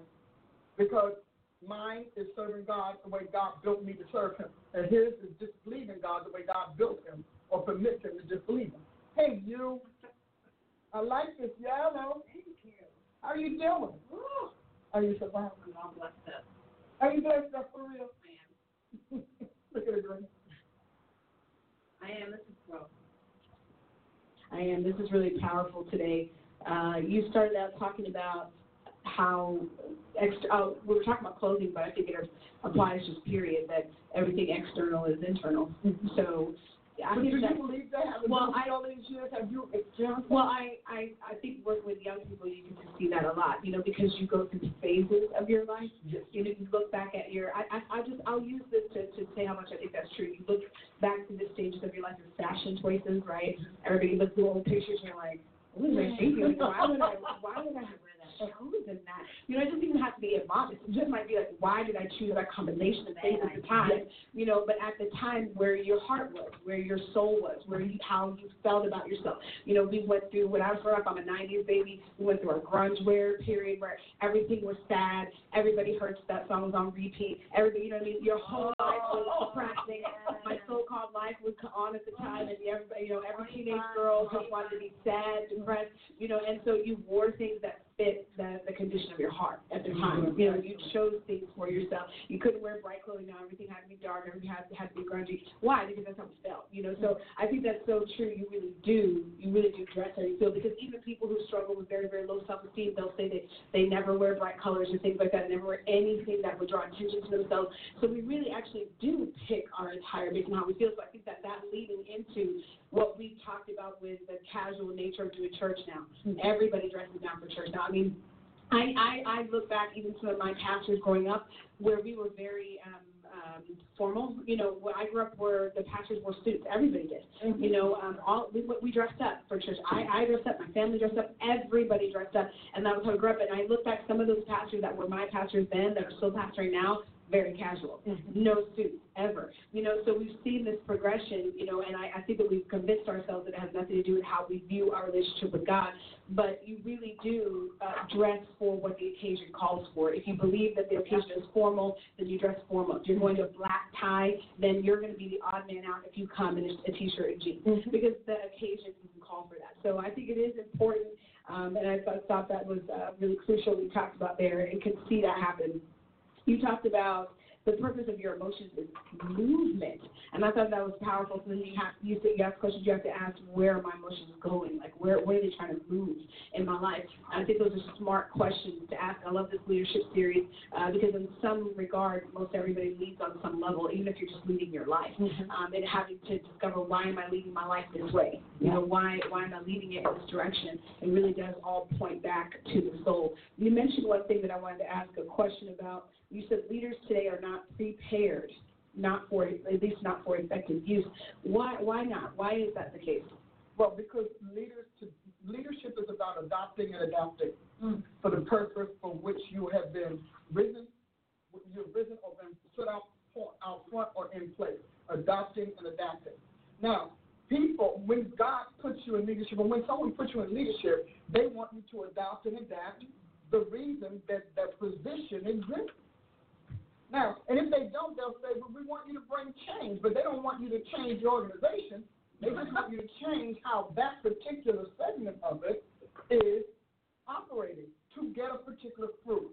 For example, if you're going to make change, then people need to know what you're changing and what that change looks like and how it will affect them. In other words, how will you know you achieved the change you were going after if there's no fruit, if there's no product? So when you look at the effects of a person's leadership, you know very well what their motives were, what their intentions were, what their emotions were shipped over to your position to achieve. So most leaders today, especially the church, first of all, we get way too many calls, I'm sorry, but the church, first of all, leads by sentiment and not by purpose and destiny. Yes. Because when people hire you, they hire you for their organization's purpose and destiny. They don't hire you to be yourself. Now, if this is a company that allows casual stuff and they want you to think really casual, whatever, that's still their uniform of service. But every office and every organization has its uniform of service, just like every culture does, just like every country does. There is a uniform of service. But the church puts people in leadership for sentimental reasons. They make them feel good. They kind of bore witness to a sermon they like. They kind of, they remind them of what they didn't like when they were kids coming up in church. It is rare. That's why a lot of people don't have job descriptions when they're put in leadership. They don't know what's expected of them. They just know that they get to sit on the front row, or they get to get the big office. They get to have their name on stuff, and people have to obey them. But they cannot tell you why you're in that position because they don't know what they are to achieve, and what they can't understand about achieving. They don't know what they're to attain. So I come to work every day. I love this deck. This is great. I love these little things. It's wonderful. And then you sit around and you go through the drawers or you go through the computer, but you still don't know why. Most of you all were made leaders. Nobody even gave you a welcome to leadership package, welcome aboard package. No, few of them ever stood you up in front of the people that you have to lead and say, this is your new leader. They had to find out on the run. You know, this is all of those. That's preparation. And when you come, you know, our program, to end it on this, our program, you know, requires our students to do portfolios and practice. Why? So that when they're in position, they have a place to go to discover what's expected of them. I was sharing with Rachel last week. I said, I'm going to need you to change your perspective on this thing, because this thing is not about you getting a grade. This is not about you pleasing the school, the teacher, or me. I'm not impressed with what y'all write. I'm impressed with how what you write helps God do what he wants to do. Can God use it? Can the organization use it? Can your leaders use it? If it's just about you getting a grade or you putting something down on paper just so you can move on in the class, you need to understand Dr. Price going to cross that. And because we are serious about this. We laid our lives down for this. And I didn't lay my life down to fail this man. And I'm not like Paul. I'm not going to be a castaway at the end of my life after giving this man everything. I'm going with my trophy. Hey, Jesus, here I am, sweetheart. Here's my stuff, okay? So when my folks take on a project and they start talking too academic about it, I'm done. I need the symbiosis. I need that synthesis that you've assimilated so that you can replicate what we're doing. I replicate myself. Your portfolios and practice are to tell me how you will replicate the training. I don't care about your individuality. That's going to come later, because trust me, your personality will stylize what you have by itself. You don't have to do it. So when they start protecting their, I don't agree, and they start protecting their opinions and all of that, I'm a failure. And you know why? Because you can go anywhere to be yourself. Here, we're here to be Jesus Christ, version number 2,047,900,000,000. So you understand that? So because I don't need my people to have strange sounds. And if you let people become too individualized, your folks have to get used to strange sound. They forget who your voice is, and they forget who you voice. Does that help at all? Oh, yeah. Okay. Did you want to talk? Mm-hmm. You got something? Mm-hmm. Did you want to get something? Always something to say. We always leave you with the. So much so they brought you your own. Oh, but yours? Yeah, wait. Far greater way to go. Mine is new gavel. Yours is chief gavel. It will break your foot. It falls on your foot. Okay. Well, I was going to say something else until you just said this about the leadership conversion. Yep. You wrote a whole document to the AIT, to my AIT class, and we passed it on to the next one about conversion and seeing the signs of conversion, what it takes to actually convert from one to another. And if you're going to be successful in anything you do, you're going to have to convert to whatever that outcome is for what you're doing.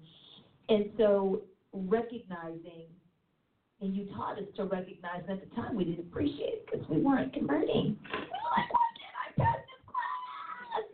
I said this only yesterday. Did I not just get a whole degree from a university? I mean, a real, ORU considered a real university in every education circle. How can I almost not pass Dr. Price's class? I don't understand. Tears came out of places that I never got. And she would come after us, especially when she knew we were just throwing answers on paper to get through the assignment, especially when she knew we had gotten together and really talked ourselves into the ridiculousness of what she was asking us to do. And I'm telling you, as she said, this is trash. And she said it like that because Dr. Price ain't yelling in school. This is trash. This is garbage. I'm not even reading it. And I tossed it. And you get an F. Yep. And I tossed it in the garbage. Right there. Did I know? Oh, yeah. How can I tell the story? I tossed it. Because I thought if you don't think much of yourself, I think better of me than to have to waste my time on that. Yeah, you said, I'm not going to put people in positions who don't even value the process. If you're trashing your homework, you're going to trash the office when I put you in it. And there's so many lessons learned in how you handle your assignment. So now, it's like as adults, in this thing, when we have something, if your flesh isn't right, you walk it off, you pray it through. Don't touch that assignment till you pray it through, because you have to come at it right. Okay, now I can do it. And she'll say, oh, I see you had a struggle, but you pressed on. Yes. Did I press right? But with this, even talking about the blue jean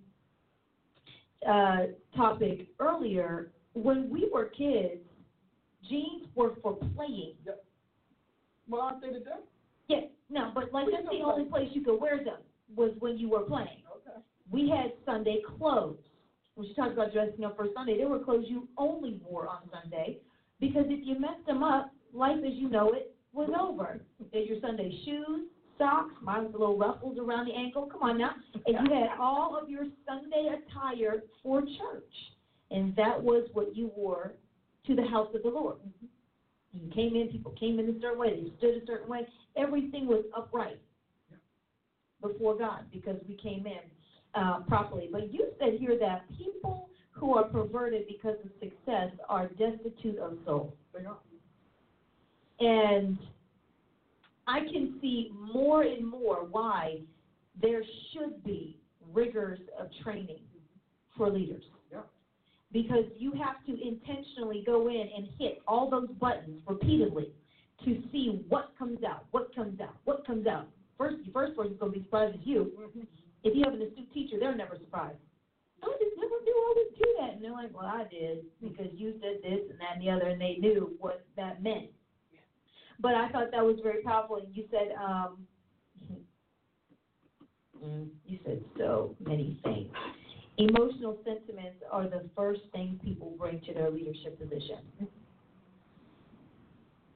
And that really is your compass for why you do what you do, which is why in class somebody can be a rock star on paper, valedictorian, number one, outshine everybody in presentation, outshine everybody in demonstration, all this in the classroom. But when you put them in the office and the human dynamic hits it, they might, some of them continue to rise. You're like, oh, that was a good choice. Great job. Hallelujah. And then others, they don't. When they do deal with the pressure of, when that group of friends was in your study group and you were doing an assignment together, they were your best friend. And then when you're a leader and having to make a decision they don't like, they're not your best friend. Then you find out, what that leader's really made of, what you're really made of. And when you talked about the public opinion, how much that really determines how convicted you are, or even how much you apologize. So, my favorite tactic, as in least favorite, is the leader who will apologize for the standard while they're saying they're enforcing it. But apologizing the whole way, this is hard, this is challenging, you may not like this, on and on and on, all the pre-qualifiers saying, we know this isn't really cool, but we can't get around it. And it really is. That's a great example, because people apologize the way she's talking about because they inherently, in their hearts, disagree with the structure, or they are padding the instruction with the fact that they too relate to it. I had to struggle with this myself, and sometimes there's a place for that. But you need to be careful about what your nonverbal side of your instructions or your enforcements or directives are conveying, because people pick up information by sight, by sound, and by sense.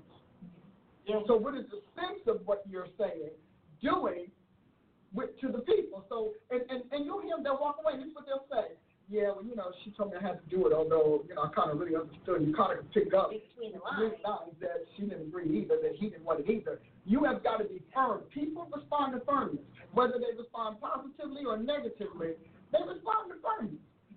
And so when you realize that that God made you a leader for reasons the earth never understood, and for the purpose of determining where you stand in his eternal realm, then you stop playing with folks. You know, if you don't want to do it, move on.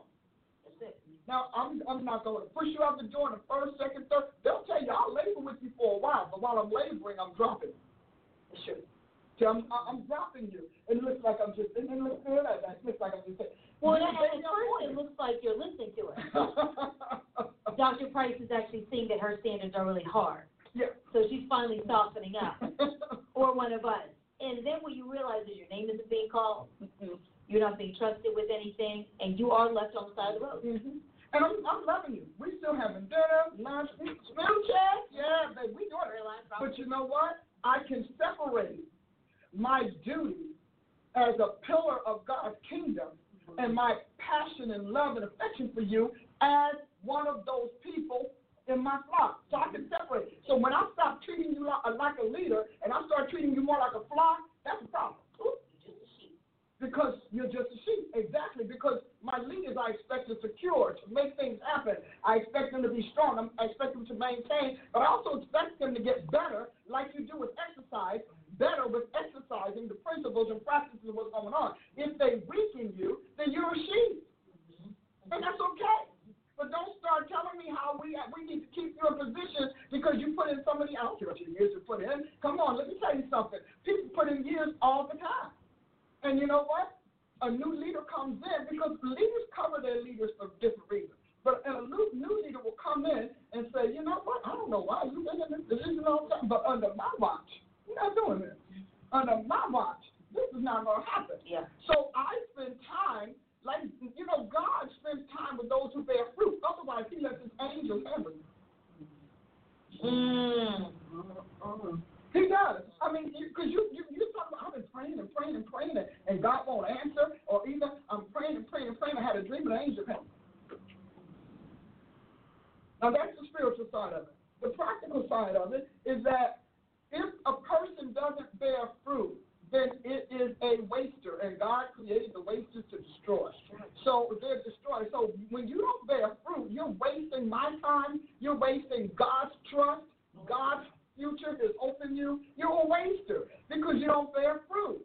And I'm like, that's why when she talked about the papers, I'm thinking, are you kidding me? I did all of this, and you gonna give me, the creator of this thing, that trash? You gotta be kidding. You got to be kidding.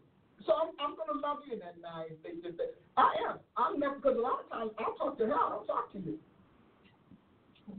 And that's good. And it really y'all could be really perfect. But if you give me an assignment, and I touch the paper because I am a prophet, I am an apostle, I touch the paper, I go into your study corner. So I know your attitude. That's why she can say, I said, oh, no, you didn't. And I hear your words. I hear them because I'm the one who created them. So I hear them. And so I'm like, oh, no. And I tell her, oh, no, they were nasty. And when they said, I said, she had a nasty attitude about this. So guess what? No. She doesn't just say that. Let me tell the story. She'll say, and let me tell you, because this is what you said. God took me into your study session. He took me into your group phone call, and you said this, and then so-and-so said this, and then that one said this, and then that one said that, and boom, boom, boom, boom. Yeah. I'm telling you, one time we had a fight in the staff meeting. This was several years ago, before this dispensation. There was a fight that went down. You used to have some sword draws, okay? Yeah, and I said, I am not going to say anything to Dr. Price about this moment, because folk already think I'm a rat, okay? And so I'm not going to do it. I'm not going to be the one who was going to be pinned up against the wall about you always tell Dr. Price what happens here. Not doing it. I walk in the door of the house. She is in another room.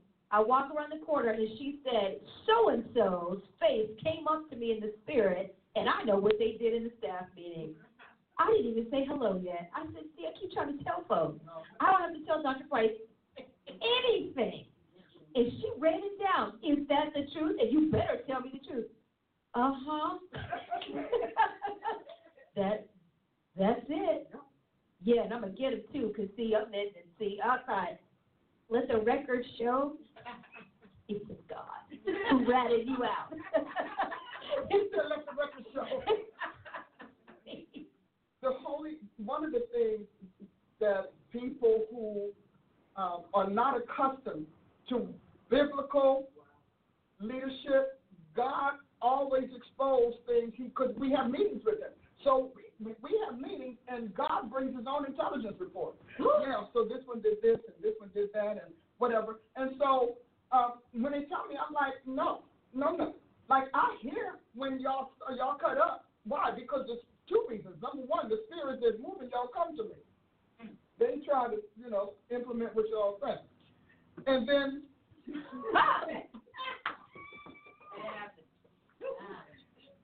I'm going to hold on. And then the second reason is because the Holy Ghost wants me to defend myself. Because remember, Scripture says the reproaches of those who reproach you fell on me. Right. So your reproach of what God wants and what Jesus does will fall on me as his intermediary. Yeah. So, and plus, we're so used to not hearing people's upgraded spiritual and kingdom faculties. We're just not used to that. And this is not me. I'm not the only one that does it. There's a lot of people listening to me today that know that God will have a meeting with you. Because God will say, so what did they say? Or, or either he just wants to let you know. So when you're in Scripture organic, culture modified Christianity, it has a ton of providences and dispenses and dispensations and provisions that you don't realize that we are equipped. I'm going to say this, and then we're going to, because I only have 5 minutes, and we're going to wrap it up. But, I keep teaching, and maybe I'll get back to it next week, pray for me. But I keep teaching, faith, that there is a difference between 1 Corinthians 12:28, the threefold, and the fivefold. And the difference is in the objectives. And the objectives are stated. But because the church was hijacked from God's sovereignty, that people realize they think the fivefold is it. Well, because humans think the more the better. But the fivefold is what God gave to his people. Yes. Because the fivefold said that the God gives apostles, prophets, evangelists, and teachers to the saints for their equipment, not for his government. Right. His government is over there in 1 Corinthians 12:28. And so those apostles and the prophets and teachers are the highest strata because they're the ones nearest to the sovereign and the ones delegated by the sovereign to pass on what he wants. So you're talking about, well, how do you know the difference? For example, the teacher in 1 Corinthians 12:28 is going to be your board of education. Yes. The teacher in Ephesians 4:11 is going to be the one that's equipping the saints. Right. Isn't that interesting? The prophet in 1 Corinthians 12:28 is going to be the correspondent of the throne of Christ. And their first point of contact of God's thoughts, mind, etc.